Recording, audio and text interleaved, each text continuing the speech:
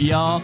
My name is John Devine, and I am the host of the Healthy, Wealthy People podcast, the show that educates on the three most important pillars of becoming a strong individual: our health, our wealth, and our authentic expression of self. Before we get started, I would like to personally thank you, yes, you, for investing your time with me today. And I ask that if you do find value in today's episode, that you do us both a favor and subscribe. All right, let's jump into it, y'all.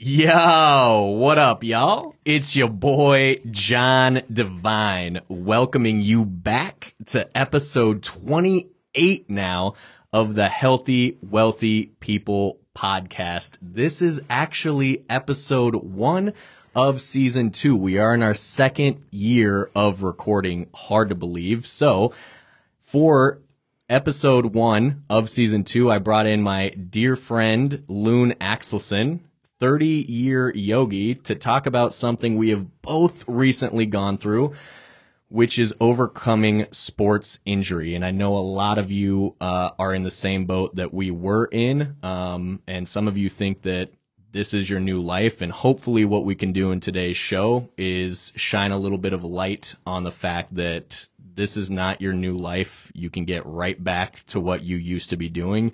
It's just going to take some belief, some consistent effort, and we're going to try and provide some tools to you to get through that. So, Loon, say hello. Hey, how's it going, John? I'm really glad to be here. Thanks for having me. Yes, we were supposed to have you in here a little while ago, and then life got busy, and then there was an injury and recovery, and so I'm glad we finally got you in. Yeah, I think the timing is better. I'm starting to believe in divine timing. Yeah. Little plug there. There we go.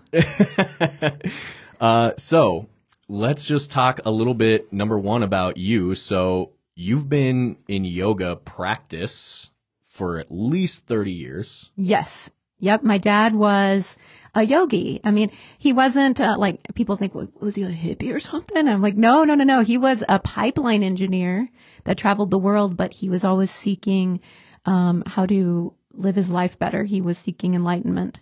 And he found yoga and he practiced it, and he'd come home from, these long trips around the world, and he would get up at like 4 a.m. and practice yoga. And I would always catch him at the end of his practice. And it was like a traditional finishing sequence, like an Ashtanga finishing sequence, where you would catch the end, which is really quite impressive for, like a 13-year-old kid to see your dad, balancing on his head, in headstand for, 5 minutes, or meditating in lotus. And you would be like, what are you doing, Dad? And out of the 4 kids he had, I was the only one who was interested.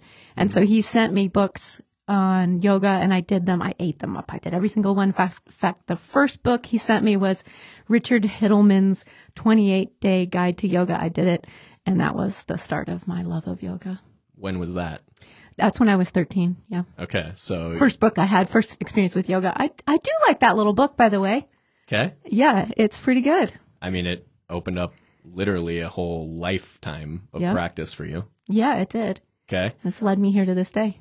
And so you're 13, you start practicing yoga. At what point do you decide, I want to get certified? So I practiced yoga my entire life after that. I mean, it was just like part of my life. I am an athlete, and if anybody knows who I am, I do all kinds of adrenaline pumping sports, but I did not fit into PE as a kid. Same. Yeah. And it was like a one size fits all, and I didn't fit that. So I found yoga, and it was the one thing that taught me, wow, I can do this for me in my way and explore it in my way. And so I just did it all the time. Like, it was my favorite thing. So I could spend hours just trying some sort of contortion-y move. Yep. And being, and reaping the benefits. Also tons of meditation. When I was like 13, my dad gave me this book, a Hindu book on chakras and meditation. I would go through each lesson and just meditate and get into these really amazing states. So it's just always been a part of my life. And I think it was meant to come to me. And I think I was led to share it with others. It's a passion of mine. Yeah, I love that. It's shockingly similar to my journey, only mine was martial arts, not yoga. Same Yeah. thing. I could literally spend days on one kick, right? Trying to get some jump spinning kick. And with ADHD and hyper focus, I could hyper focus on this one kick. I didn't have to do the 12 push-ups and then go run the mile and then whatever dumb PE shit you had to do. And I felt like I was getting a real life skill. I could learn how to defend myself, and tons and tons and tons of meditation in martial arts. So interesting. So how old were you then when you were like, I want to do this for the purpose of teaching others? Well, I was a young mom, so I spent a lot of my 20s raising young children, and it wasn't until my 30s that I left a relationship behind that was not serving me. Even though I practiced yoga the whole time, after that, I was inspired to take the teacher trainings and then start teaching others. So it was later in life when I started teaching others, but I've been teaching for quite a while now. Okay. And with that, you've gone through over 200 hours of yoga certification. Yes. What goes into that? Well, you just, you go and you learn, the asana. Well, actually there's 8 limbs of yoga, at least in the yoga that I practice. There's all different types of yoga. But I do more of a hatha based yoga. And there's 8 limbs to it, which, there's some personal practices that it's very similar to martial arts. Like you said, you have your, yamas and niyamas, which are your like self-care stuff that you do. Like it's part of your lifestyle. It's not just asana. Asana is the 3rd limb of yoga, which is the physical practice. But you do things like, ahimsa. You practice ahimsa, which is nonviolence to the self and others. Socha, I think I'm pronouncing that incorrectly, but basically cleanliness of the self and your space, not stealing from others, those kinds of practices. Those are the first limbs of yoga. And then you have your asana, the 3rd limb. And then the 4th limb is breath, pranayama. So breath is life. Prana actually means life, So, then we have, meditation and focus and inward turn are the other limbs. And then the final limb is, samadhi, which is bliss. So, and that's like what we hope we achieve over a lifetime. Yep. We may not achieve samadhi, but that's what we work for. We get little glimpses through our practice. So, Yep. so those, I'm not sure where I was going with that, but that's yoga. Certification process. Oh, yes. Yeah. So we study those things, and we learn how to, teach others safely, and we learn about anatomy. We learn about, other things that like, the chakra system or Ayurveda, which is the Hindu practice or the Indian practice, of medicine. We touch on that because all that sort of combined because, yoga is an Indian based practice. It's not a religion. But so we study some of those things and some of the mythology that goes behind it. Yep. Okay. And I'm assuming for you, going through these certification hours was not mainly for the purpose of education of others. It was just purely for yourself. Yeah, actually it was for myself. I wanted to take it to the next level. And there's plenty more studying that could happen. It's a lifetime practice. Yeah, those are my favorite instructors, much like myself. Like, you just do it for you, and eventually you end up like, oh, I definitely know enough where I can teach other people about this. Yeah. Yeah. I can at least share my experience. And that's one of the things that a teacher told me is practice. Mm-hmm. Do your own practice, and then you can teach others because you won't know it unless you actually live it. Mm-hmm. So I definitely live the yoga. And from the personal training world, the example I like most about this is the overweight personal trainer, right? Because it's one of the only areas where you can actually see the lack of practice, right? Like if you were a mathematician or, if you were a scientist or a doctor or what, like I can't really see your level of practice. Like I might be able to see your like degree on the wall, right? But did you keep studying after you went to college? Right. How many things, like I can't see it. In the personal training world, I can see if you're actually doing what you're telling others to do. And to me, that's the number one trait of leader, teacher, whatever is like, are you on the path? Are you on the journey? And are you further ahead of me? If you are, then yeah, you can teach me and take me with you, at least up to what you know and what you've done, which is the only purpose of the teacher, right? Get somebody on the path and let them go on their own. But the best teachers, in my experience, they're just deep on their own path. And you happen to be like, oh yeah, I can show you some things. Yes, exactly. And as we know, as teachers, we're also students. The best students. Yes. And if you have a teacher that isn't a good student, then you might want to find another teacher. That's what I love about teaching, whether it's finance or martial arts or personal training or whatever, is like, while I'm teaching somebody else, I learn so much by like, oh, you got it. And then I'm like, oh, wait, if you actually did it a little more this way, and it gives me this outside of the box opportunity to teach someone what I know, but then through teaching them, I learn more about that subject. So yeah, I love teaching for the purpose of, selfishly, I'm going to learn more by getting outside of the box to teach you than I am by inside of the box trying to learn. Absolutely. So very, very, very experienced yogi. Well, thank you. We have sitting here. And she mentioned in there, anyone who knows me knows that adrenaline junkie, always moving. So she does aerial acrobatics. Yes. She does rock climbing, like extreme rock climbing, snowboarding, yoga, Yep. weightlifting. Yep. What else do you do? I mean, I might ride a mountain bike now and again. Okay. It's not my favorite, but I do it. Mountain biking. Yeah. So a extreme athlete, right? This Yeah. isn't somebody who like goes to get on the elliptical for 20 minutes and then goes home. Like, No. this is somebody who's constantly moving their body, whether they're at home, mowing your lawn, like Yes. just always, That's right. always going and doing something.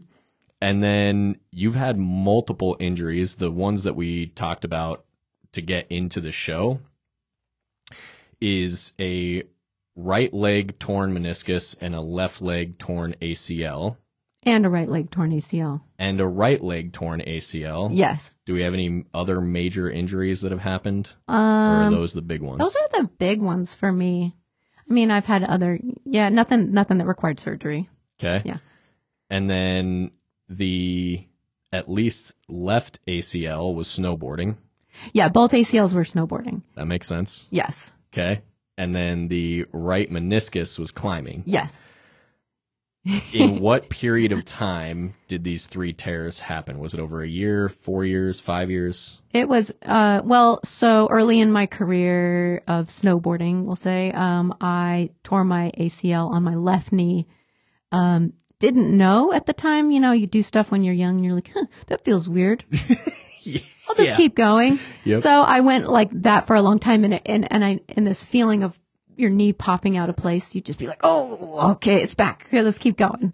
So that happened, and then I must have partially torn it, and then snowboarding, I blew it out and couldn't ride out of it. Had to be taken down, and the old ride of shame. How long ago was that? That was like 15 years ago. Oh, okay. The first one. Okay. And then, so I rehabbed that one, and it was like miserable. I hated it. And then like right when I finally, I think a year and a half later, I tear the other one, snowboarding again. And I'm like, why is this happening? What's going on? And I realize I'm hypermobile because I'm a yogi. Yeah. And I'm not training for Stability. strength. Yep. Yes. So it was a partial tear. I talked to my surgeon and my PT, and they're like, yeah, you can train. You still have some strands left. You just have to, yeah, there's still something in there, but you really have to do leg day like consistently. And I heard that and I did it. So, and then I became hooked on lifting. Mm-hmm. I mean, I learned the value of strength and flexibility Mm-hmm. because it's a constant push pull. Yep. And you got to have both or you create injuries. So that launched me into my lifting career, which was like, probably 12 years ago. And then I think the ACL lasted a good, the partially torn ACL, like that lasted about 10 years. And then snowboarding again. I'm out there. It's like powder day, but it was heavy, like West Coast snow, just trying to, early in the season, trying to get out there and get at it. And then I just got sloppy and like nosedive into the powder and hit a stump. Oh shit. And just came to a dead stop in that lateral motion. Yep. And it was a pop just like that. I'm like, oh, I think that was it. That was it. But I'm like, huh, can I ride out of it? Okay, I'm good. I rode out of it, and I kept going for another 3 years like that. But the difference was this time, if I went into deep flexion, like squatting down real deep, my knee would pop right out of place. And I would just be like, huh, in my mind, I remember thinking, you only get so many of those. But I kept going and I trained really hard. But it got me up till last spring. I was climbing and my biggest fear was that knee popping out of place while I was climbing. And guess what? It did on a high step. It was actually Kyla Craig's at an upper wall. And if anybody locally climbs there, you know that there's a deck. Like you climb to the middle and there's a deck that's like a no fall zone, meaning if you're lead climbing, if you fall, you're going to fall significantly farther than if you're on top rope. And, I got to that place and knew that it was a no fall zone. And I did a high step on that knee and which put it in that flexion position, pops out of place. And I'm like, I mean, I know how I can put it back in, but I have to be able to stand up and I can't stand up here. And my other choice was if I fall, I'll probably break my ankles. So the choice is I have to climb with my knee out of place. So I did. And I called down to my belayer, I'm about to tear my meniscus. Watch me. And watch me is a term you often say when you're climbing, like, hey, I'm going to do a hard thing. So that's why we say that. But, so I did. I tore it real good. And after that, it was like, the meniscus was fully disconnected from my tibia. So but it was 100% intact, but it would just like fold over on itself. And me being an aerialist and a climber, now I had a knee that popped out of place and I had a meniscus that popped out of place. And I would like avoid the situations in which those things would occur. So I just work around them. But I knew, I was like, you know what? You need to get this fixed because this is your lifestyle. Pretty soon, what's the next thing's going to happen? Do I totally destroy my knee? So I knew then I was like, all right, you need to start making a plan because I can still function. I'm still in peak, fitness level. When do you want to do this? And I picked February because that's, kind of a crappy time of year. I can still get some snowboarding in at the beginning of the season. And when I made this decision, it was like in the summer of last year. So I was like, I still have some climbing left. I can still do aerials. Yeah, see, that's what we athletes think like, right? Yeah, for sure. So I did like a farewell tour and I went big. And it was good. You had to do both surgeries? Yeah, it was both things. It was one surgery, but two things were done in it. So they repaired the meniscus. Most of the time when you hear of a meniscus repair, they cut out a piece that's snagged. But like I said, mine was fully intact and they had to like stitch it back down, which is really rare. Those don't happen that often and they're extremely painful. And there's a risk that it doesn't take and you have to redo the surgery anyway. But mine's good. I did a lot of meditation and visualization. That was the thing I did prior to this. I highly recommend visualization, by the way, and talking to your cells. So months in advance, I'm telling my body, hey, we're going to get this fixed.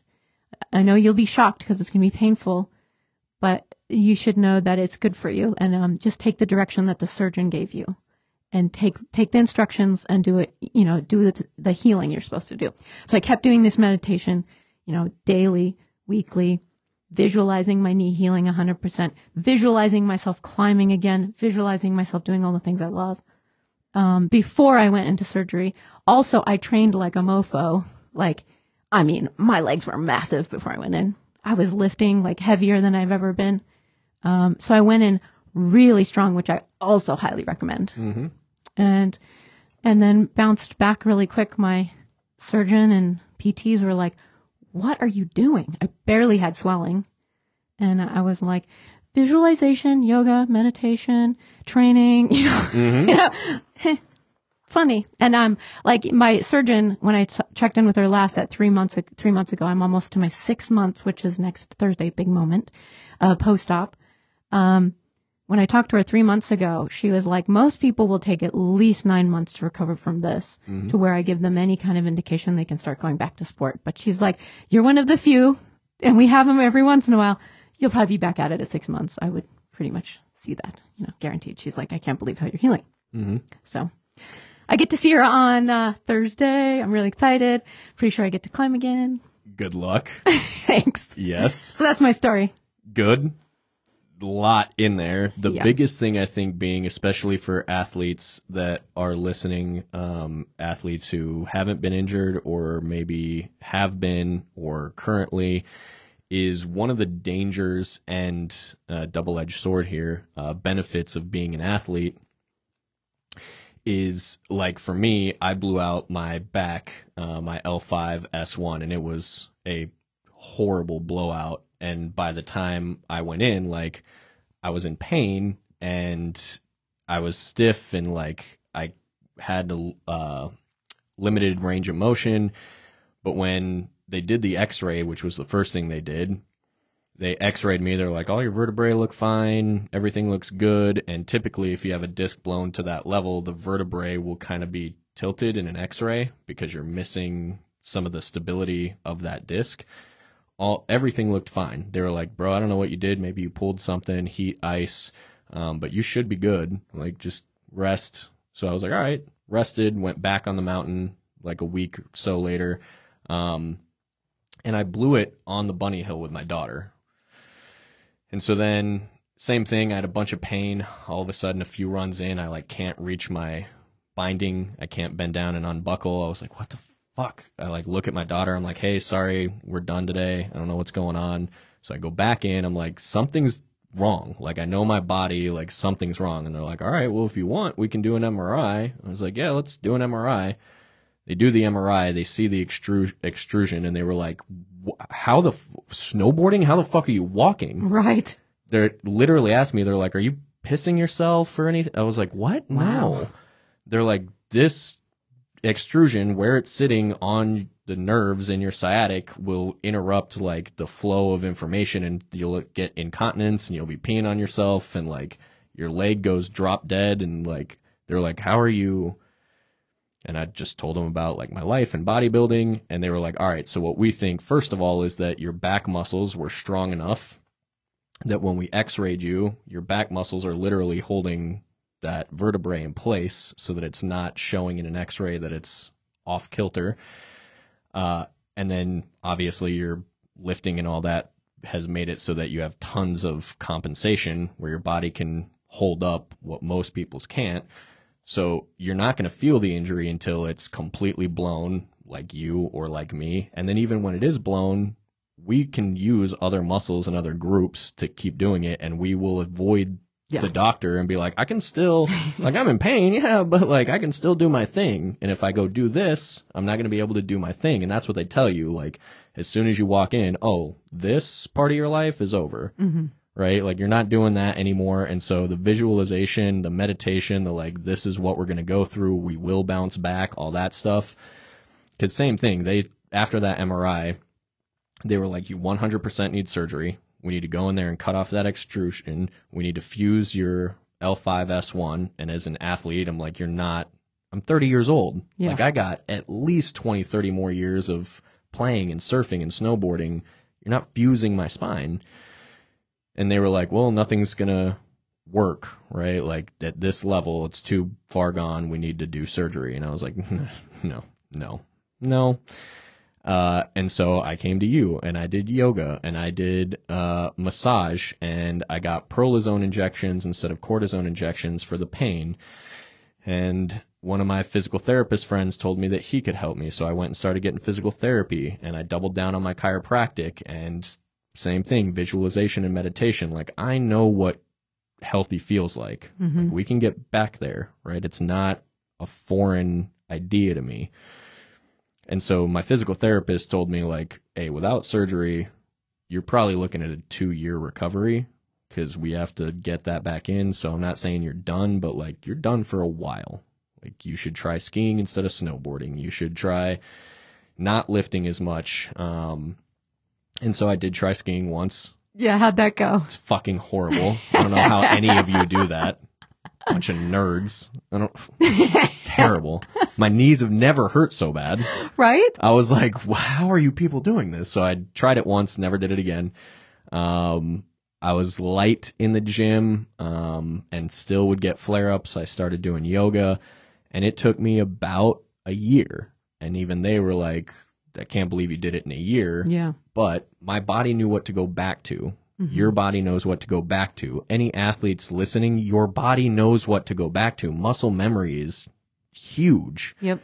But if you start getting programmed and reprogramming yourself that was an old version of you that doesn't exist anymore, and now because of this injury, this is a new version of you that exists now, and you have to learn how to operate in the world as this new, injured, decrepit, no longer football playing, no longer yoga doing, rock climbing, snowboarding, whatever, then yeah, that is going to be your new life because that's what you've accepted. But if you just go, it might be a long 6 months, year, 2 years. What drives me nuts about whether you're starting a business, recovering from an injury, whatever, is people hear a timeline.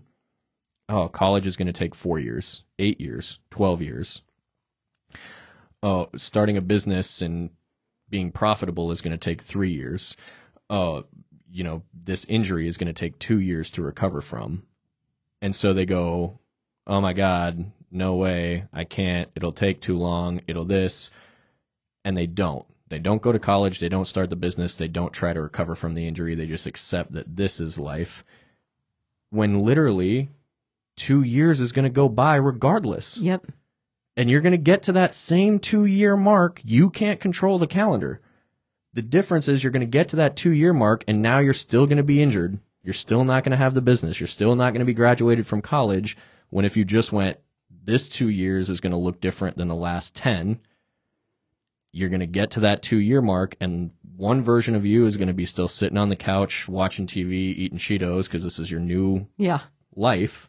The other version of you will be right back to snowboarding or playing football or rock climbing, or like on Thursday, I bet you go to that doctor's appointment with your rock climbing shit in your car. You know me too well.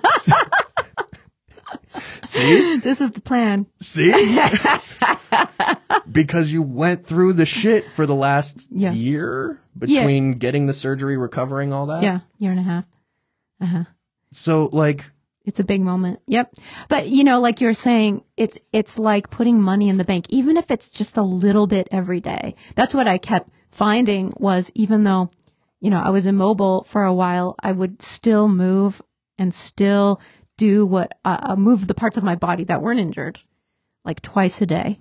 And I called it money in the bank. I was like, it still adds up. So 2 years, you're putting money in the bank so that you're back to, you might not ever be the same. Sometimes you have to have some self-acceptance and say, okay, yeah, I might not ever be the same, but I refuse to subscribe to the beliefs that they're pushing on me. I'm going to see what I can do. I'm going to let this injury show myself what I'm made of. And it's not easy. It's not going to be easy, but the things that are worth it are never easy, right? Mm-hmm. So I love the money in the bank analogy, because in relationships and in fitness, these are my favorite places to use this analogy, but especially with like weightlifting, bodybuilding, weight loss, is I can tell you for sure, if you go to the gym and you show up, I guarantee you, there will be results. Yep. I cannot guarantee you when, especially because everybody's different. Mm-hmm. And maybe you're going to slack off a couple of days, and maybe you're going to cheat on your diet because you're human, and it's going to take you a little bit longer than somebody who's crazy strict about it. But if you just keep showing up, I promise you one day you're going to look in the mirror and be like, whoa, there's a bicep there. Or where did the belly fat go? Or same thing in a relationship. If you're with somebody and you're in love with that person, tell me the day that you knew you loved them. Tell me the moment, the thing that you knew you were like, oh, wow, I'm in love with this person. You can't. But as you look back, there's just enough times that they showed up for you. There was enough times that they were there that one day you were just like, oh, shit, I love this person. And now that's a part of your DNA, your life, your whatever. It's all money in the bank, right? Mm-hmm. You did enough of the right things for long enough with that person that Now you have a partner. You did Yep. enough of the right things for long enough that you lost the fat or gained the muscle or recovered from the injury. So the money in the bank thing is great. Yeah. Because one day you're just going to look and be like, there's $10,000 in there. Exactly. How did I do that? Right. And because you don't see it in the moment often. And that's the thing about dedication and discipline is to show up, like you said, every day. You don't have to show up 100%. Sometimes I'm exhausted. I don't want to do it, but I show up and I'll tell myself, well, today I don't have to go 110%. Mm-hmm. In fact, you can't, especially if you're like me and you who do like go hard every day. Mm-hmm. 70%'s okay. You know, as long as you're moving and working towards your goal, whatever that is. Mm-hmm. And, you know, I think the hardest thing is showing up for people. I agree. And especially when, and this is a good time to bring this up, especially when typically athletes are pretty positive mindset. They're pretty winner focused. They're pretty achievement focused. If you're a climber, top of the mountain, you know, if you're a football player, the national championship, if you're whatever, like you're pretty focused on this end goal and you know the work that it's going to take to get there. You know, the holds you're going to have to do to get up to the top, you know, the plays you're going to have to make, whatever. But then all of a sudden you're sitting down with your new coach, right? Typically you have someone who's better than climbing, or you have a football coach or a martial arts coach or a personal trainer, something. And now your new coach, this doctor, is telling you what life looks like. And while they're painting the achievement picture of like, we have to go through this process, instead of painting the picture of like, this is what life is going to look like in a year, they paint the picture of this is what life is going to look like. And being somebody who listens to their coach, now it's this really tough moment of my coach is telling me this, and that's not what I want to hear. And typically the way I would get through not hearing something I want to hear, whether it's from my spouse, my therapist, my coach, my whatever, is I'm going to go snowboard. I'm going to go surf. I'm going to go hit the gym for 2 hours and work through this and try and think about what the fuck they were telling me. But now the coach who's also telling me this grim new story is telling me I can't do any of those things that I typically do to process something like this. So the dangerous point of injury is not physical, it's mental. And we get real fucked up, real dark, real quick, thinking life is over. I'm never going to get to do this anymore. Some people get way too heavy into drugs, especially prescription drugs that were prescribed as a result of the surgery or the whatever, or they hit the bottle, or, you know, they start playing video games because you're told you can't move. And now they're just, this is their new world because we're pretty addictive to like that thing that we have. So now instead of addicted to weights or rocks or sunshine, you're now addicted to pills or booze or video games and dark rooms and horribly negative thoughts. And like, we could get real dark with it, but like, what was that for you? Did you have that moment of destitute that I think we all have? And how did you actually get through that mentally? How did you overcome people telling you this is what your life is going to look like now? Yeah. I had some dark moments for sure during the process of recovering from this particular surgery. It wasn't what I mean, I knew it was going to be hard, and it was every bit as hard as I thought it was, and then some, because the meniscus reconstruction was more than I bargained for. And I'm glad I didn't know how hard it would be before I went in, because I might not have done it. 100%. But I would take a straight ACL surgery over this meniscus reconstruction because it required that my right leg was immobile for 3 months in a brace. I could do my PT and unlock the brace and bend my knee during that time, but it was really hard on the hip to walk with a peg leg. Your leg is locked out. I can't stretch. So I could have sat there and just was like, well, I guess I can't do anything. I guess I'll just sit in this recliner and ice my knee and eat bonbons, you know. Mm-hmm. But, I just leaned into it. After surgery, the first week is just pain, but, I moved through the pain. I had things that they said I could do. And even though they hurt like hell, I breathed through it. I have this sort of mantra I say, feel everything, resist nothing. So when we resist things that we have to go through, it creates suffering. And suffering and pain are kind of the same thing, but not, like you can still have pain, but not be suffering. You know what I mean? Yep. Yeah. So I was trying to get through the pain with the least amount of suffering I could do mentally and physically. So I did a lot of breath work and then like the visualization, but I also thought, well, how else can I move? Because we know movement is medicine. It is. I mean, getting blood flow is medicine. So I did all the PT that they said, but then I did more because I have knowledge. I know my body. I was like, well, what? I mean, my arms aren't injured. My core isn't injured. Boy, I don't want to sit in this recliner and become a jello. So I'm going to go crawl onto the floor down there since I had like 2 weeks in the dark, of winter by myself in my house, nobody there. It was very depressing, extremely depressing. Everyone's snowboarding, it's snowing outside, can't go out.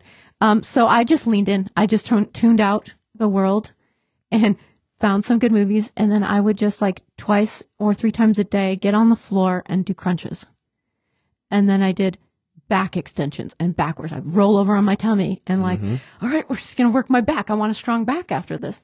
And then I started doing, like push-ups with like modified push-ups. It turns out I learned you can do push-ups against the wall and they translate.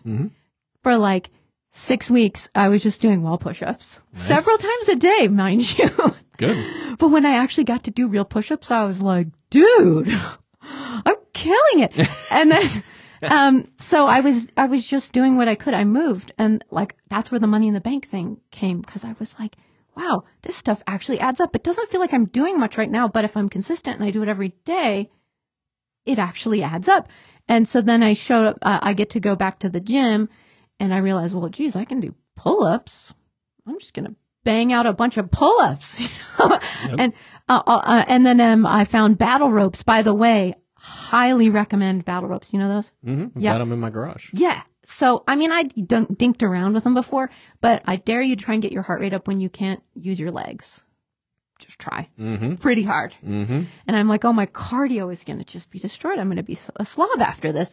So I was like, wait, those battle ropes over there.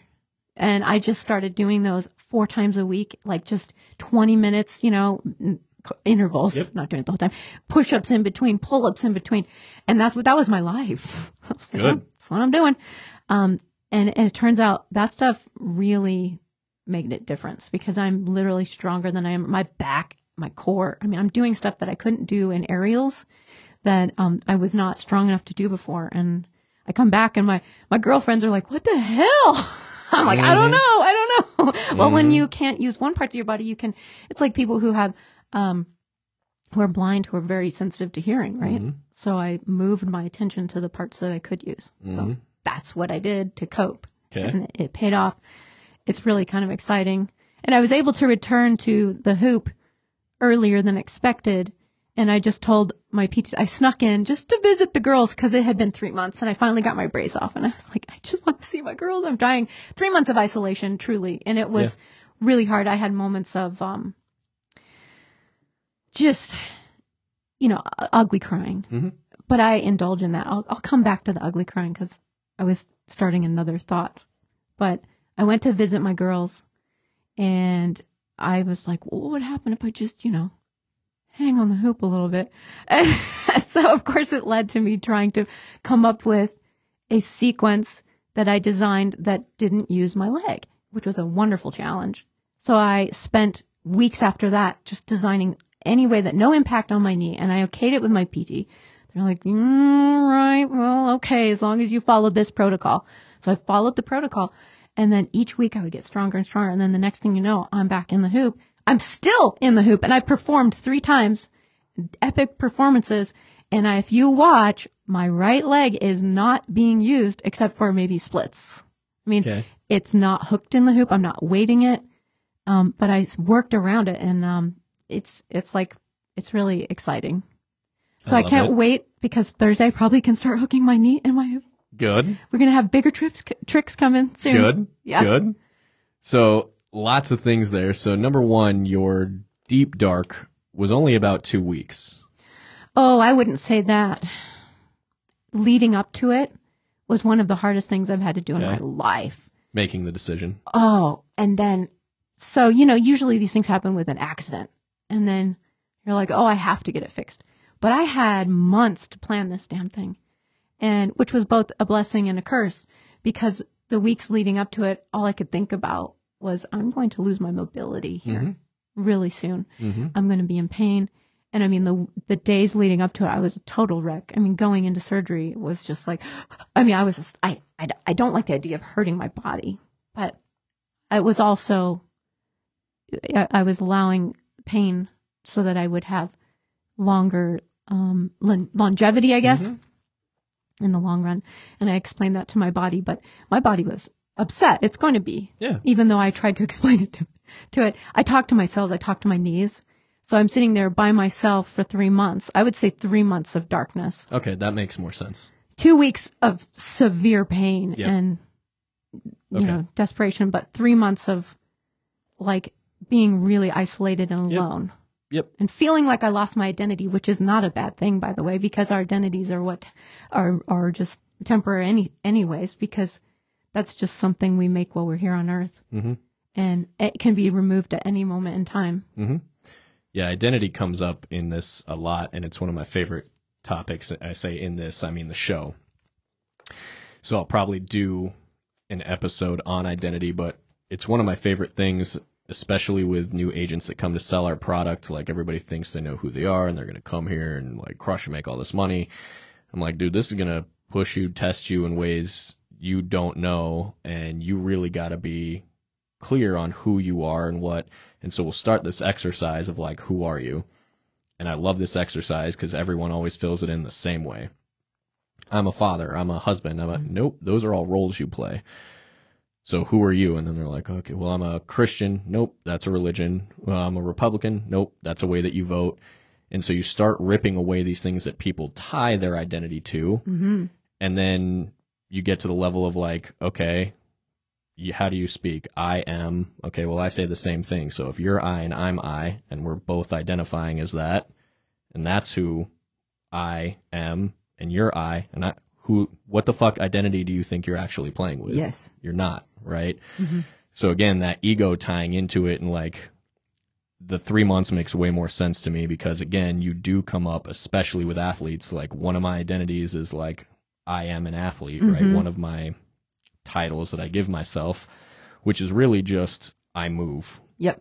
Right? And like you said, movement is medicine. Jim Quick says when the body moves, the brain grooves, right? And so, yeah, we are meant to move, especially athletes. Like, I've probably been a quote-unquote athlete since I was 6 or 7, right? Like, it's as early as I can really have memories. I was playing sports. I was doing something, moving, martial arts, baseball, playing with my friends, jumping off of bridges, snowboard, like. And so for us, like, if you can't move, okay, yeah, that's a big fucking problem identity-wise, right? It's world-shattering, like, especially if you tie something like happiness to it. Like, I am happiest on a surfboard or a snowboard in the wintertime or the summertime. Shoulder season sucks a little bit, which is why I have the gym. Yeah. But with me and my back injury, they're saying the rotation of being on a snowboard or a surfboard was going to be way too much on that pivot point, and I was done with that, and I needed to ski. Dude, fuck. What, like, the thing that makes me happiest now, you're telling me that's gone, and I was planning on doing this in my 70s with my grandkids? Like, are you kidding me? So another one of the things that you talked about, and this is what I want to tie it to, is Yoda's whole thing of anger turns into hate, hate turns into pain, pain turns into suffering. I think for most people, especially in 2023, not athletes, but most people, we are so set. Kelly, if you listen to this, my eldest daughter and my wife, they love their comfort. They love being in the house to a perfectly temperature regulated zone. If they're out on the beach, they like to be on the sand, in the sun, not wet, not this. In the car, temperature's regulated. You know, you've got whatever food you want at the touch. So we've become very, very comfortable. Not a lot of pain, nothing to go through. And what I love about yoga, what I love about bodybuilding, what I love about martial arts is you're going to go through pain in your practice. The practice pretty much is pain. Yep. And your physical body will grow and will develop as a result, which is what most people are like, oh, I'm going to go to the gym and get better biceps or a six-pack or whatever. Like, yeah, that's the result. And you see, we talked about this, you'll see bodybuilders that are so disconnected from their body, which doesn't make any fucking sense to me. Mm-hmm. Because what bodybuilding is about is not the bicep. Yes, true bodybuilding, and if you're actually doing a show, is about creating a symmetrical musculatory system that you can see. I can definitely see your rhomboid versus your bicep. I can see the separation of muscle. But in order to build that muscle, you have to go in, get to your brain, signal just that one muscle. If you're bodybuilding, you need to be able to communicate directly to that rhomboid, keep everything locked tight, and just move the one piece of your joint that's going to actually build that rhomboid. You're going to be lifting, if you're doing a rear delt fly like that, 5 to 10 pounds if you're strong, if you're just using that one muscle, and it hurts. And then you're going to go, we're going to do this 15, 20 times. We're going to put it down. We're going to do that 3 or 4 times. So it's when your body goes, dude, no. And you're like, yeah, it's not that bad. We're going to do this. Mm-hmm. And then your body goes, no. And you go, yeah, calm down. We're going to over and over and over and over. And then you get a better body, or you get to a point where you can bend and touch your elbows to your toe tips because you're the most flexible person in the world. Or you can, scale free solo a mountain or whatever.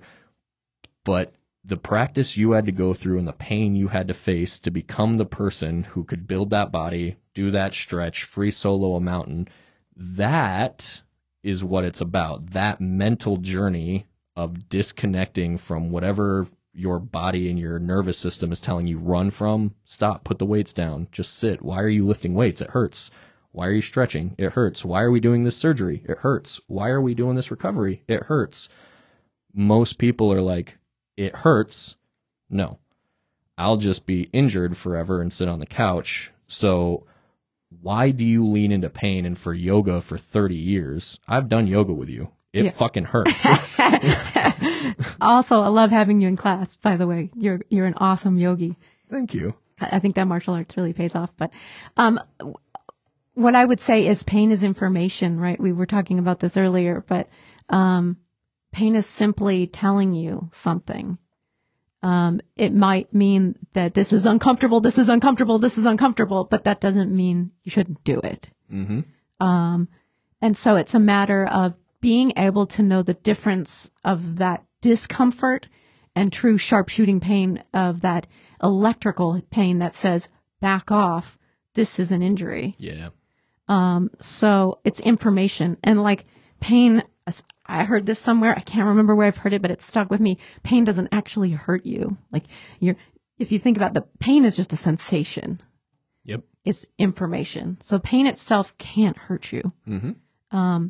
So it's just a matter of how we train ourselves to lean into the discomfort and the pain of discomfort and then avoid those sharpshooting signals that say, okay, this one you don't do. Mm-hmm. This one's uncomfortable. I don't want to do it, but we're going to do it. And that's when you talk to your body and then you train it. And then before you know it, doesn't hurt anymore. It gets easier because of consistency. We have to continue to show up. We can't just do it once or twice and think we're going to get results. And strength, flexibility happens over time. And it's a constant push-pull. Like I'm constantly, like I'll build these big shoulder and back muscles so that I can climb. But then I'm like, oh, I'm so stiff on my back pins. So you have to do the constant push-pull to keep lean, functional muscle. It depends on your goals. Like I want lean, functional muscles because I want to be mobile when I get older. I want to be able to do things way into old age. And I want to actually redefine what age is. Working on it. It's a good mission. It sounds like you're doing the same. Like, I did have a moment while I was stretching during recovery at home, and my L4 and L5 like popped out. And because I had to have that damn peg leg. You try to walk with a straight leg, your hip's going to go out. I knew this. I was like, there's no way I can stretch it. It was just, you just know, okay, you're doing damage to your body. At the same time, you're trying to heal something. Yep. So I knew this. And then it happened. I was like, oh, here it is. And back pain, dude, I feel for you. There is nothing like back pain. I was like, okay, I'll take the knee pain. Can I just have the knee pain? I don't want the back pain anymore. Because you can't do anything. Yeah. You know, I've often thought, well, knee injury sucks, but dude, I can still do pull-ups all day long. I don't want a shoulder injury. You know what I mean? Injuries, there's all different kinds. You just have to work through them. And, yeah, I feel for you on the back because that's one you don't want to mess with. There's nothing like back pain.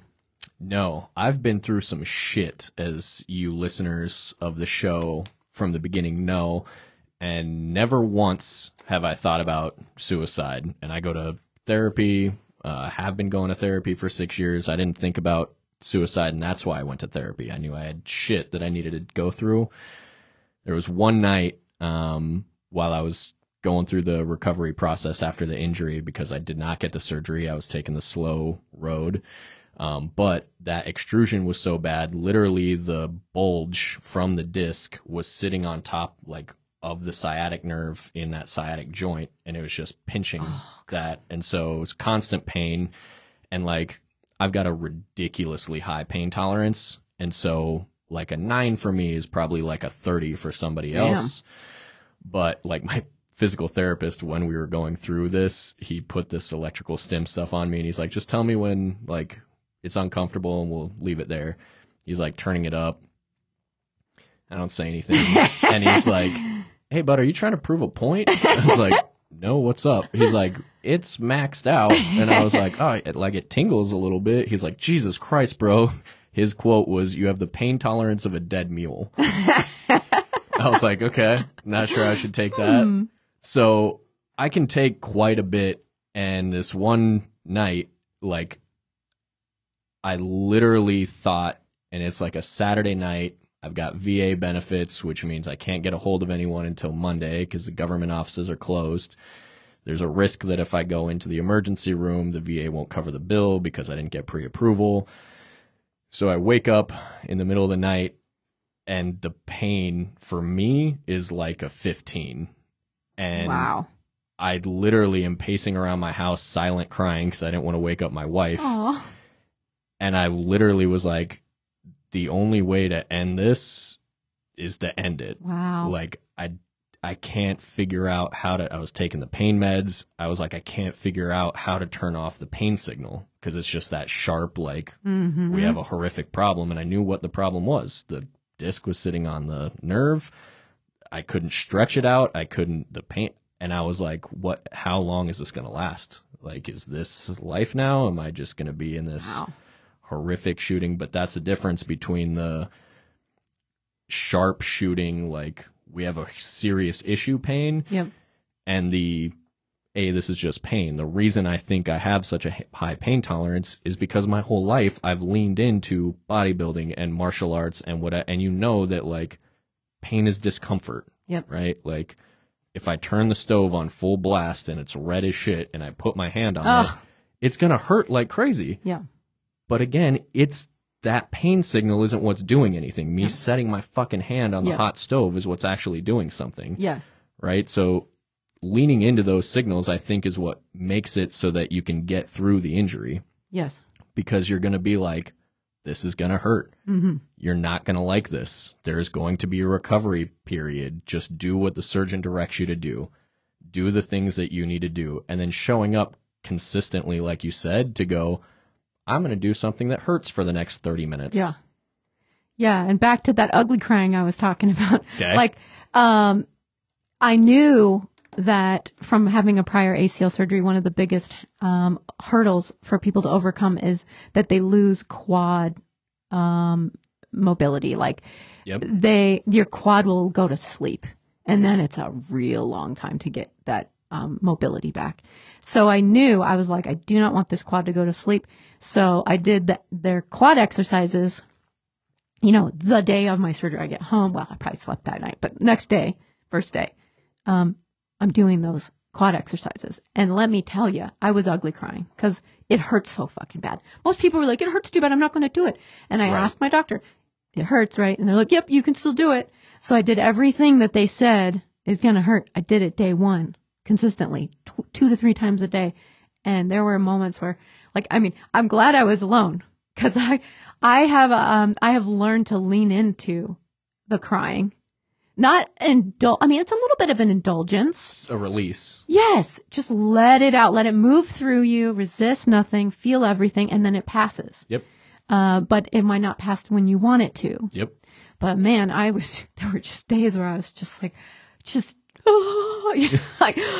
And then I would talk to my knees because I had Lefty, the one that was already healed and recovered and healthy, the non-surgical knee. And I would talk to Lefty and say, hey, you're going to have to pull a lot of the weight here, Lefty. I appreciate you. And I would talk to Righty and be like, I know you're going through hell, man. We're here for you. You got this. And it worked. I mean, these little things where you're treating the cells of your body as intelligence because they are. And they're your intelligence. Yes. So why not talk to them, and visualize exactly what's supposed to be happening. I visualize that ACL connecting into the insertion points and healing and growing a new ACL. Actually, it's really fascinating. You get you start with a ligament and they drill holes and attach it in there and then it dies, but that's the lattice for you to regrow the actual. Like fertilizer almost. Or you start with a tendon and it turns into a ligament. Yeah, it's crazy. So it's a big healing process. And yeah, it wasn't pretty. It was not pretty. And I didn't going back to the drugs and the pain. They gave me oxy. Codone? No, it wasn't that one. Cotton? Yeah. Something. One of the oxys. I'm not a druggie. I don't. And I did it I didn't have to take any because they gave me freaking fentanyl and then. Ooh. I know. Well, I was like, they're like, how's the pain right after surgery? And I'm like, what's pain, dude? It's like, well, they hadn't given me the fentanyl yet. I was like, oh, I can feel it. And then they're like, here comes the fentanyl. They said this. I'm like, wait, I didn't ask for that. Oh my God. Didn't ask for it. Didn't really want it, but got it anyway. And then they gave me the oxys and I tried them, but I knew that was a dangerous. Yeah. Cause I found I only used them for 2 days. And the 2 days when they wore off, I was like, where's the fucking oxy? So I was like, enough of that. Enough. I'm not doing it. I just cut myself off after I think a day and a half. I was like, this is not what I want. They're so damn addictive. Yeah. And they weren't, the thing that I found, Tylenol bit better of taking away the pain sensations than the oxy. The oxy was like taking the pain and putting it over there, but it was still there. You're like, oh, it's just removed. So it was dangerous stuff. So I just leaned into the pain, took Tylenol, took ibuprofen. Well, I couldn't take ibuprofen because there's a weird thing with the meniscus. They want you to have some swelling and blood flow in there when it's healing. So they don't want you to take down the inflammation too much. So you couldn't take ibuprofen. I was like, what the fuck? Yeah. And with them drilling holes in your bones, I broke my foot 3-ish months ago. Oh yeah, that was crazy. God damn, right as I was getting back into my gym routine too. And I was taking ibuprofen for like a week until I got to see my ortho. And then it was in my chart that I was taking ibuprofen and they were like, well, who told you to take that? And I was like, you just take ibuprofen when you get injured, right? And he's like, for the most part, yeah, but ibuprofen slows bone growth. Oh. So if you're drilling holes in bones, if you're breaking bones, ibuprofen is not what you want to be taking. Yeah. And it didn't give me much options, so they almost really pushed those oxys. They're like, well, why aren't you taking your oxys? And I'm like, because I don't want to. And then I was like, how about Tylenol? It works real good. They were like, well, we found that's pretty hard on the liver. We don't want you taking that very much and very, very minimal amount. I'm like, what? I can't take Tylenol. But I can take oxy. That's not hard on the liver. Yeah, right? Yeah, they were like all about the oxy. You want a refill? Nope, I don't want any more. And again, with the pain, why the fuck are you trying to remove the pain? Yep. It's the information you need to know where you're at. Right. And my body should be in pain. I shouldn't be in euphoric bliss. It's like childbirth. I had Kaylee Armour in here to talk about epigenetics and like the whole human process and childbirth and all that, why the fuck are you so set on taking away the mother's pain? She's getting ready to push a human being out. Yeah. Everyone's going to be in some fucking pain for the next few minutes. Yeah. And we'll get through it and we'll be okay. But it's intensity too. That's like intensity because you're also bringing life into the world. And why would you want to dull that? I was the same way. I did not do any drugs for that. Yeah. Kaylee does home births in her bathtub. That's awesome. I had a home birth too. I'm just like, why? Like me, they tried to give me medication for my PTSD when I came back. They tried giving me medication for my blown out back with the pain. The only thing I would take is the muscle relaxers because the pain would seize up the muscles around my back. Yeah. They said, hey, with your back, we can give you cortisone shots, but you can only take 3 rounds of cortisone before it'll trash your liver. Where you can take infinite amounts of prolozone because it's all natural, which is why I was doing prolozone. Does not work as well for the pain removal, but it does work. It's just peptides and ozone and giving your body the nutrients. But like for the most part, I'll smoke my weed. I might rub some like CBD THC oil on the site or whatever. But like, why are you so set on giving me the surgery, taking away the pain with surgery, which is good. We're repairing what's actually wrong to a level that the body can't, regrow those tendons and whatnot. And then take away all the pain of the recovery process. Like, let me feel some of this fucking pain. I'm obviously going through something. Yep. Yeah. And that's it. And feeling the pain, not only, physically, but emotionally, like even in life, we don't want to feel our pain. It's uncomfortable, but you have to. And I try and lean in. I would still do the ugly cry at home if I'm going through something emotional. I'll be like, all right, I'm going to indulge. I'm going to let this out, and no one's around. But if I'm having a hard time emotionally, whatever, we're supposed to feel it. We don't need to numb it all the time. Kelly schedules cries. She and I should get together. No, that would be dangerous. Cause like, for me, the way I grew up, like, Mom was super drugged out and like not numbed to the world, so she wasn't paying attention. No dad, this, that, the other, and like no siblings, so like emotions, while I was growing up, was not a big thing.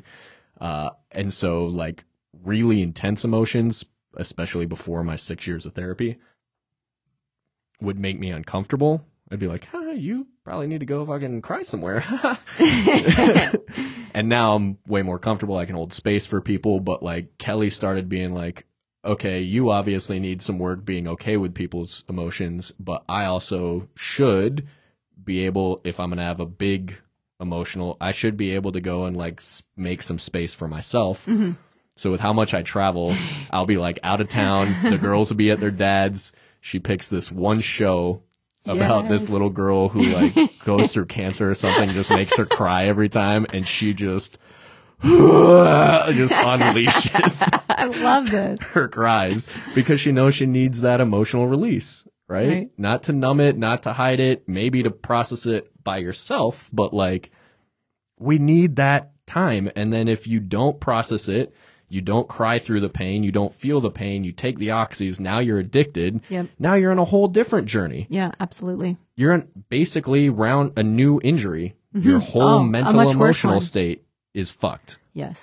So I don't know where you guys might be in your journey from, I know I'm injured, but I don't want to go in because I'm an athlete and maybe my other muscles are strong enough that I'm able to keep doing this thing, as Loon and I both have done. Maybe you're at the stage where you're like Loon and you're like, okay, I'm going to do this surgery, and you're in the pre-depression of like what's about to happen. Maybe you've had a surgery, or maybe you're like me and you're like, I'll take the longer road because it's still possible to recover. Either way, you're on a road to recovery, post-surgery or no surgery. Maybe you're on medication, maybe you're not on medication. At some point in your journey, wherever you are, there's some level of pain. There's some level of emotional stress that you're about to go through. Definitely physical change, adaptation, all that. But if you're a bodybuilder, snowboarder like me, if you're a yogi, rock climber, snowboarder like Loon, if you're XYZ, like me, I started doing more yoga practice. I started doing more walking, just literally walking. I couldn't run. It was too high impact. I couldn't, right? So now I'm stretching. I'm walking where I normally used to stretch just to warm up. And I used to run or snowboard or whatever. Loon has no movement on her leg. She's now doing upper body work and pull-ups, push-ups, right? Which are they're actually full body exercises. They may be focused in upper body, but great adaptation. And human beings, guys, this is what I've mentioned this on this podcast many times. The only reason humans are the apex species on Earth is because we are the best at adapting. Our brains, what we've evolved into has let us go, hey, this isn't working. I'm going to adapt to that. Or we're not supposed to fly, yet we fly and have planes. We're not supposed to be ocean-bound creatures, yet we have submarines and boats and we swim. Like, we can adapt to anything. We're just so set in our ways due to our identity that we think that life is over. So the one thing that you can do, I think, and we've touched on this, is yes, adapt. But when you adapt, you got to show up consistently. Because Loon was, day one doing those quad exercises, right? Yep. So you have to adapt, but then it's about consistency on this new thing, which the more difficult thing than the physical side of it is that you are adapting to and creating kind of a new identity. But it could be fun, right? Maybe now yoga is your new journey, your new practice. Yep. Maybe now bodybuilding is more of a routine and you're doing heavy lifting. Maybe now you found running or swimming or whatever, something that you might not have ever done as a regular practice is now this new athletic outlet for you. So it's not so much one door closing as it might be another door opening. And you can always go back to that closed door and reopen it. It's not permanently closed. Yes. Right? Like, you're back to stretching your leg. Yeah. You're about to be back to hooking your leg into the hoop and rock climbing. And I'm back to snowboarding and surfing. And so you're going to go through some shit, like guaranteed, right? You can either sit in the shit forever, or you can look at it as a new opportunity to practice something new, make new relationships, learn new things. Loon was all of a sudden my new yoga instructor, right? Like, just lean into whatever thing you're going through, because honestly, you don't have a choice, right? And I think that's what 90% of your mental, emotional pain is coming from, is you're acting like you don't have a choice, but you do, right? It's just not the choice you want to make, and that's the problem. The choice I want to make is I want to go snowboarding. Well, guess what, motherfucker? You can't. Yep. So what can you do? And lean into that can instead of leaning into the can't. I like that. So one of my favorite things that you've said in this whole conversation is feel everything, resist nothing. I think that's gold. Yeah. Where did that come from? I think I heard one of my teachers say it years ago, and it just hit me, and I kept it, put it in my back pocket. And I actually did a practice the day I went into surgery. That morning, I did a yoga practice with that as my meditation, and the practice was designed on that theme, so that I'd go into this doing that. And intention is huge in this world. It's a force in itself. And so when you set an intention, like I always tell students when we're practicing on the mat here, we're setting intentions every time you practice. You set an intention for your practice for that day. Well, we're practicing that on the mat so that we learn how to set intentions in the world. So we're not just bumbling through life with no thought. We're just, this is happening to me. And you actually attract and create the world that's around you, which I know you know well.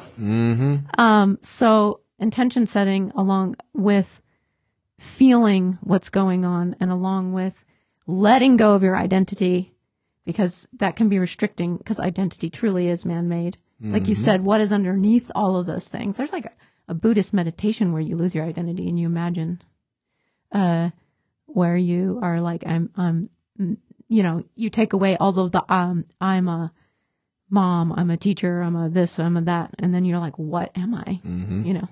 what am I? I'll have to look up this meditation and practice it. Yeah, I've done it a couple times. I don't know. I don't know what it's called, but it is basically like you lose your identity. That's the whole design. Because the attachment is what they say in pretty much all of, well, I don't know all, but many teachers, right? Many gurus, whatever you want to call it, masters would say attachment is what causes suffering. Mm-hmm. So when we're attached to an identity, an idea of what we want in life, we're attached to possessions, attached to drugs, right?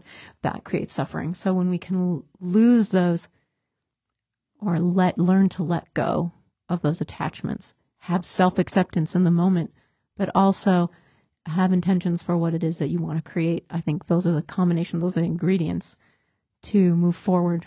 Mm-hmm.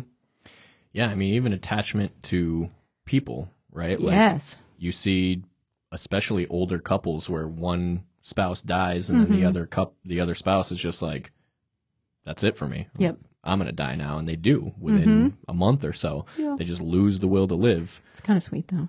It is romantic, but literally attachment is so powerful it can kill you. Yes. Right? Where if, like, I love my family very, very much, Kelly, all that stuff, but I'm a huge practicer of non-attachment, especially from the way I grew up of like, I love you, I want you here, but as soon as you go, whether that's through a breakup or death or whatever, yeah, I will have a period of suffering for sure, but I will get through it because me and my existence, it has nothing to do with you. Like, we're intertwining it for now, but if anything happened and you're gone and my identity is tied up in this, that's so far out of my control. If I lose you for any reason, I will lose myself. So that is the danger with attachment of any kind, whether it's something inanimate, whether it's a drug, whether it's a person, whether at a certain point, that thing is not tied to you. You have to pursue it. And if it leaves, who or what are you? Yeah. That's the danger of it. And that's the danger with sports injury. Mm-hmm. Yeah, because we tie our identity so strongly to who we are. And really, any of these things can be taken away. But that brings it back to gratitude. So when you know that and you realize it, you could become depressed like, oh God, well then why am I doing anything? Right? Well, it's about enjoying the moments that you have right now. My body, because I've trained it, is mobile. I love being mobile. Mobility is life. But what if that were taken away? We would adapt. We'd have to live in that moment. But right now I do have mobility, so I can enjoy it and I can have gratitude for it. Now my gratitude is through the roof. Yeah. From the journey I just went on for the last year and a half, well, longer than that, but truly having to modify. I'm still having to modify, but just seeing the results of putting that money in the bank, showing up every day, it's getting exciting. And I had many days where I regretted, like, you made a mistake. Like, why did you do this? This is torture. And, will my knee ever be the same? But I had to have faith. You're going to have doubts. Just don't let those doubts overshadow what you're trying to do. Keep focused, and it will pay off. And gratitude, right? Yeah. Gratitude for those moments you get. Yeah, you're going to be mad grateful on that rock climb. Oh, God. On Thursday. Woohoo! Yeah, I'm visualizing. I pretty much, it's going to happen. Yeah, as you say this, an interesting idea comes to mind of, I think one of the healthiest practices we can do is fast. Yeah. So one thing I'm fascinated with right now is there's a big phenomena going on right now where people are fasting from light, and they're doing darkness retreats where, like, pitch black for could be 24 hours, could be 48 hours, whatever. And you'll go into a dark space, but you also have these, like, light blocking, so, like, not a particle of light can come in. And then when you obviously see light again, it's just like, whoa, fuck. Wow. So that's interesting me right now. Fasting from food, even for 24 hours, almost every ancient culture does some version of fasting. And so when you go through a sports injury, and for somebody who's big on fasting, fasting from technology, fasting from whatever, and just giving your body that break and then bringing it back in, reintroducing it. You can look at your hiatus while you're in this injury as if you're fasting from snowboarding, from whatever, and just giving your body a break from that, but being very, very careful. I am statements are super powerful, right? And so one of my identity points is like, I am a snowboarder, especially if you're on the mountain and there's skiers around you. You're like, I'm not one of them. I'm one of these, right? 100%. But then if you can't, now your I am needs to change. And that's the problem, is like all of a sudden this thing that I am is no longer. And so how do you fill that empty space behind I am? I am practicing. I am healing. Yeah. For a minute there, I am a yogi. I think I just need to learn some individual practice for yoga because I travel so much, right? And it's this thing where like, I think I have to go to class to do yoga. But being able to pause and replace that I am, I think that's big, because we just keep going, I am a snowboarder, but I can't snowboard. Yeah. And that's where the depression comes from, is you're attached to this idea of being on the mountain and you can't be. So what can you be? And while you do that, you're going to have to replace that I am. And whether it's I am healing or I am stretching or but those identities, those things that we attach ourselves to, I think is where the whole problem with sports injury comes from. It's not the injury. If you could detach yourself from the injury, I don't know any athletes that don't get injured. Right. I don't give a fuck what sport you're doing. The injury is coming. Yep. It might be career ending. It might mean you take a year off. But if everybody's dealing with sports injury, and by far what everyone's dealing with is the mental and then the addiction problems that can come from absolutely going through this new life, is if we can just replace people's attachment to the I am, I think that gets us a lot further. And for you, it was I am healing. Yeah. And still healing. And I think truly, if we put nothing behind the I am too, it's powerful. It's a lot more simply powerful. I am. Do we need to be anything more than that? There is all this push in our culture, right? To be something, do something, identify. But what if we simply are, and we sit in that stillness, and even though it's hard as a person who likes to move, there is something to be said for stillness, and we need it. That's where meditation comes in. But you can simply meditate the I am meditation, which is I am. What does that mean? What is beneath all the layers? And it's simply presence. So that's which animates your body, the consciousness. We call it the watcher in yoga, the watcher of your thoughts. So you aren't your thoughts. That's a product of your brain. That's that's what your brain does, its job. So what is behind the thoughts? So you can simply meditate on watching your thoughts, being the watcher, and calming. We call the monkey mind in yoga, or chitta vritti, which is the chatter of your thoughts. And that is simply by watching them and sitting back, and then you'll start to recognize presence, which is the eternal self. What is self? And you'll be able to differentiate between self and your thoughts and your emotions, because you're not your emotions either. Oh, those emotions, woo! Whirlwind. Powerful stuff. But that's not who you are. When you take away your physical body and the hormones and the chemicals that make you feel that way, what remains? If your body's gone, if your identity's gone, what remains? And that's the life quest, isn't it? To figure that out. It should be. So that's where meditation comes in. And that's how you can get through those hard times of, I'm not able to do the things I want to do. So what am I without them? And there's, like losing mobility to the degree of, where you won't be able to ever use your legs again or something, that's huge loss. What a challenge. But, so then what do you do there? Everyone's going to face, nothing is permanent in this world. except for the eternal self. Mm-hmm. So everything is temporary, including pain. So if we can keep that in perspective, that's where that gratitude comes in again. Today I can move pain-free. I can do many things, maybe not all the things I want to do, but I'm grateful for the things I get to do. Or how about I can fucking feel pain? Yeah, right? That's a good reframe because it means you're alive. Yeah, I was literally surfing with a paraplegic yesterday who's got no feeling, obviously, from the waist down. Awesome dude. And I accidentally stepped on his toes while I was headed to the back of the boat to surf. And I was like, fuck, bro, I'm sorry. And he's like, don't worry, I can't feel it. And I was like, oh. And so, like, even being like, I can feel pain.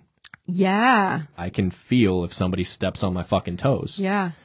The fact that I can feel so intensely to the point where I was like, this might be it. I could feel that level of pain. Like, there are some people that wouldn't be able to feel that. They don't have that nervous system, that part of their nervous system anymore. They're paralyzed, whatever. Mm-hmm. Yeah, for me, meditation, the best way, I like the observer, because the best way that I ever heard it explained was like a river. And so our thoughts are the river. Mm-hmm. And the problem is we think we are the river. Yep. And we think we're this rushing, constant flow of thoughts and information. The river exists whether I'm there or not. Now, if I can pull myself out of the river and stop being swept away by the currents, swept away by the thoughts, if I can get myself to the edge of the river and get out, can I sit on the edge of the river and watch the river flow by? Mm-hmm. Then, inevitably, the river is going to rise and it's going to catch you and you're going to get swept away in the river of thoughts again. Can you pull yourself back out of the river and sit on the edge and become the observer again? And for me, meditation is just constantly pulling myself out of the river and sitting back on the riverbank. And the whole goal is, how long can I sit on the riverbank before I get swept away again? Okay, I pull myself out. How long can I sit on the riverbank this time? Eventually, I can maybe sit there for eternity and just watch and listen to the thoughts that pass by without getting engulfed in them. But being the observer, being the person who's able to sit on the edge of the river instead of thinking that you are the river, thinking that you are the injury, thinking that you are because you're not, right? Yeah. You're the observer. You're the observer. We're the experiencing this simulation, if you will. Who knows what we're doing here, really? But it does seem like quite the simulation. I literally was surfing yesterday and was like, yelled back to the boat. I was like, sunset on Whitefish Lake, surfing. I was like, you guys know we're in a simulation, right? This is too good. Right. You have those moments, and those are those precious moments which make life worth living, right? You get to savor where you understand, okay, this is sweet. This is why I love being alive. And I get to feel pain when it happens. I even indulge in the feeling of pain, like the heartbreak or whatever. It's not fun in the moment, but at the same time, like you said, you're alive. So it's a part of this human experience. Mm-hmm. And if you lean into it, then you will have less suffering than if you resist it, because it's going to happen no matter what. You can't run from it. Mm-mm. And I'm not sure where this resisting pain came from so much. Like, who told us? It must have been taught. Society, sure. Like Western medicine for sure. Yeah, like, oh no, don't feel that, and even feel emotion. Like, I think men are often taught, especially men, well, you can't cry, you can't feel anything. So you have all of a sudden men are suddenly expected to be emotionally intelligent. Well, they were never taught how to. Mm-hmm. Not that women are, but you know what I mean? I just think we need to approach things in a different way and start feeling, and it's okay. I agree. So what we have here is everyone gets injured, especially athletes. It is a long road, more mentally and emotionally than physically, especially when we're told not to process it mentally or emotionally, to mask it. you can get through it. You can adapt. You can find new physical modalities. You can daily practice your way through it. You can offset it with meditation and gratitude practices of, hey, at least I get to feel this. At least I can recover from this. At least blah, blah, blah, blah, blah. But really what we came down to is like when you get injured, do not let somebody else download new programs into your head about what your life looks like now. Because everybody from birth, all we're doing is downloading information from the world around us and then forming our own beliefs. Most of us are super influenceable with those beliefs. So if you're at some doctor or some whoever and they're telling you this is what your life is now, that would be the number one thing I would tell you to approach with caution, because that might be what your life looks like for a little bit, but over the next 10, 20, 30, 40, 50 years, whatever you've got left, like for somebody to say, this is the new book that you've been handed, fucking absurd. Just move. Movement is medicine. But more importantly, movement isn't linear. You're not just a yogi. You're not just a bodybuilder or a snowboarder or whatever. Like, that's just the movement you've gotten to know and love. And you can move your body in hundreds of different ways. Shit, if you were a quad and all you had was blinking your eyes, talking, and maybe moving your fingertips, like, I'm sure there's a lot you could do if that's all you could do, right? We get set in these linear ideas of what movement looks like. And I think my favorite thing that you said, aside from feel everything, resist nothing, was, and it was before we were on the mics, we weren't meant to be sedentary and safe. Yes, that is true. We weren't. We were, and now we have all those comforts. We've built a world around it because we don't want to die, right? I mean, we had a lot more things that could have harmed us. So now our fight or flight kicks in when we're at work and we're working on a computer and we have a deadline and we're not moving our bodies. And yet our adrenals don't know what to do with that. So it causes health issues. But because we're not moving, we're not really under threat of, being harmed, but it feels like it. Our body doesn't know the difference. Brain doesn't know the difference. So that's why it's important, I believe, to get uncomfortable, to get out there, to do physical things that aren't comfortable. Whatever, you can do this in the gym. Like you were saying, training muscles isn't comfortable. But I particularly love rock climbing for that reason alone, is because it really sometimes feels like you're going to die. You're not gonna. Sometimes you are in some serious situations where, if you don't know what you're doing, you certainly could die. But I like that because it puts me in a natural state. Yeah. And my body feels good when I'm done. When I complete that task, when I'm through the suffering, wow, there's no better euphoria. I mean, I think that's like runners who, or marathon lovers, that's that suffer fest that they crave because we were meant to do that. And you grow from it.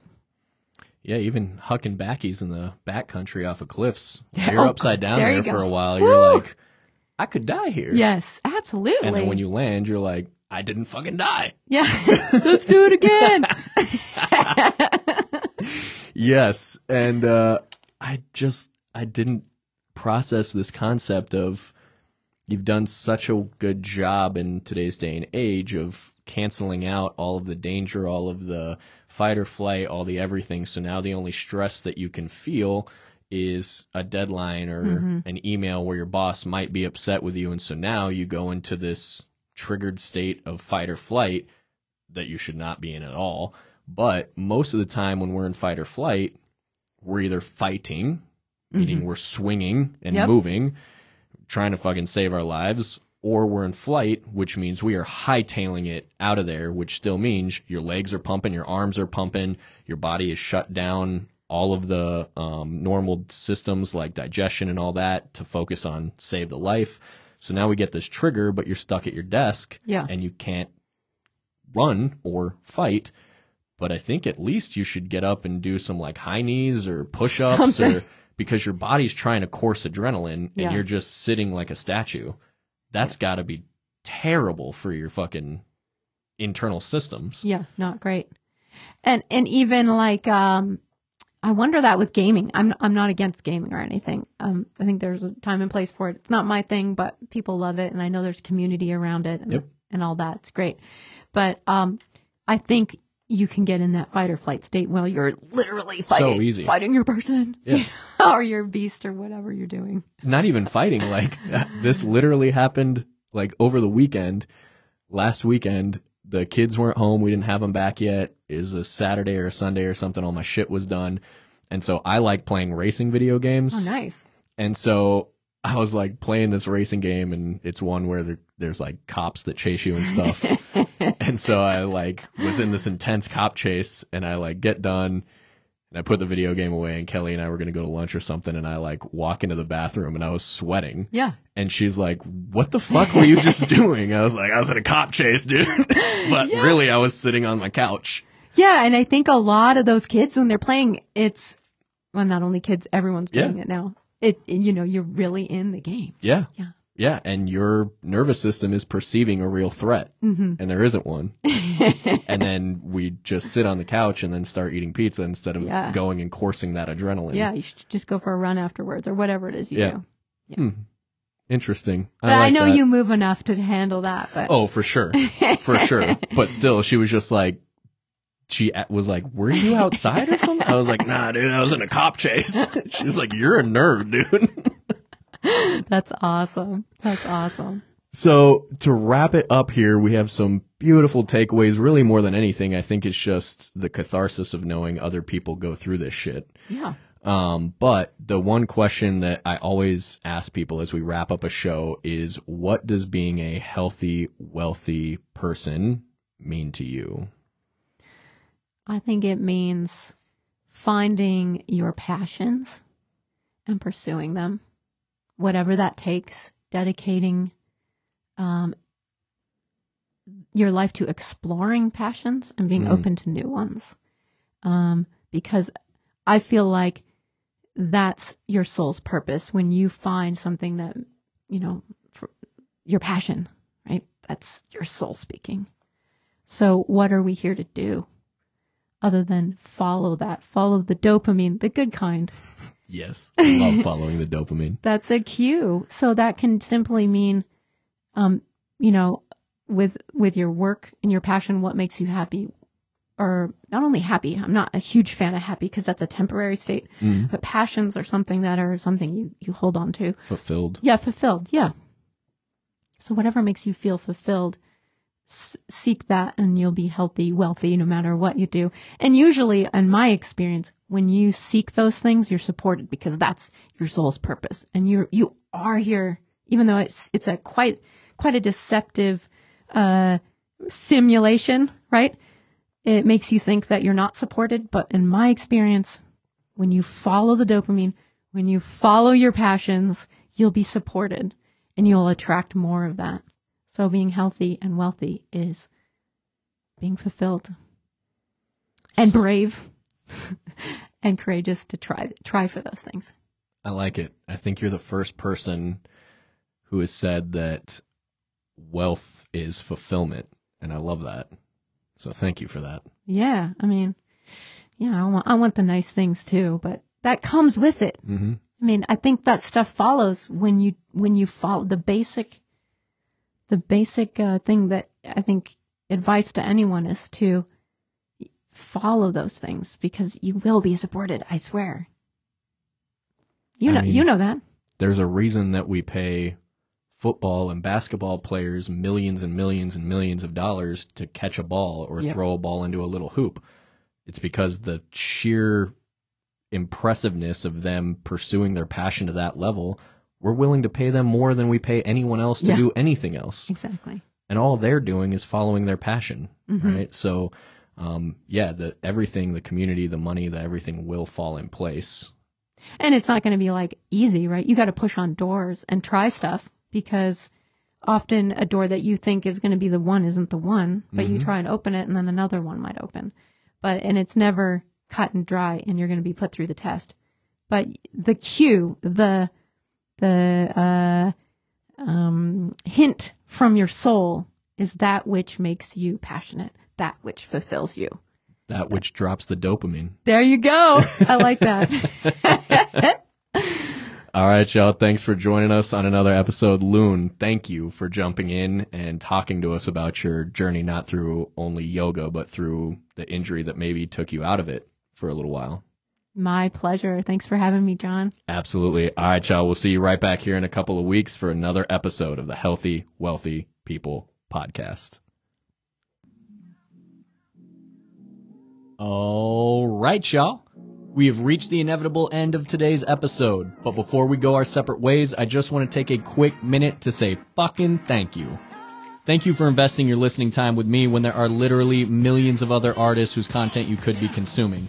Your support and feedback mean more to me than you will ever realize, which is why I'm going to ask you for one favor before we wrap this thing up. Please, if you have found any value in the show at all, there are 3 things you can do to help us grow. 1, follow and or subscribe so you never miss another episode.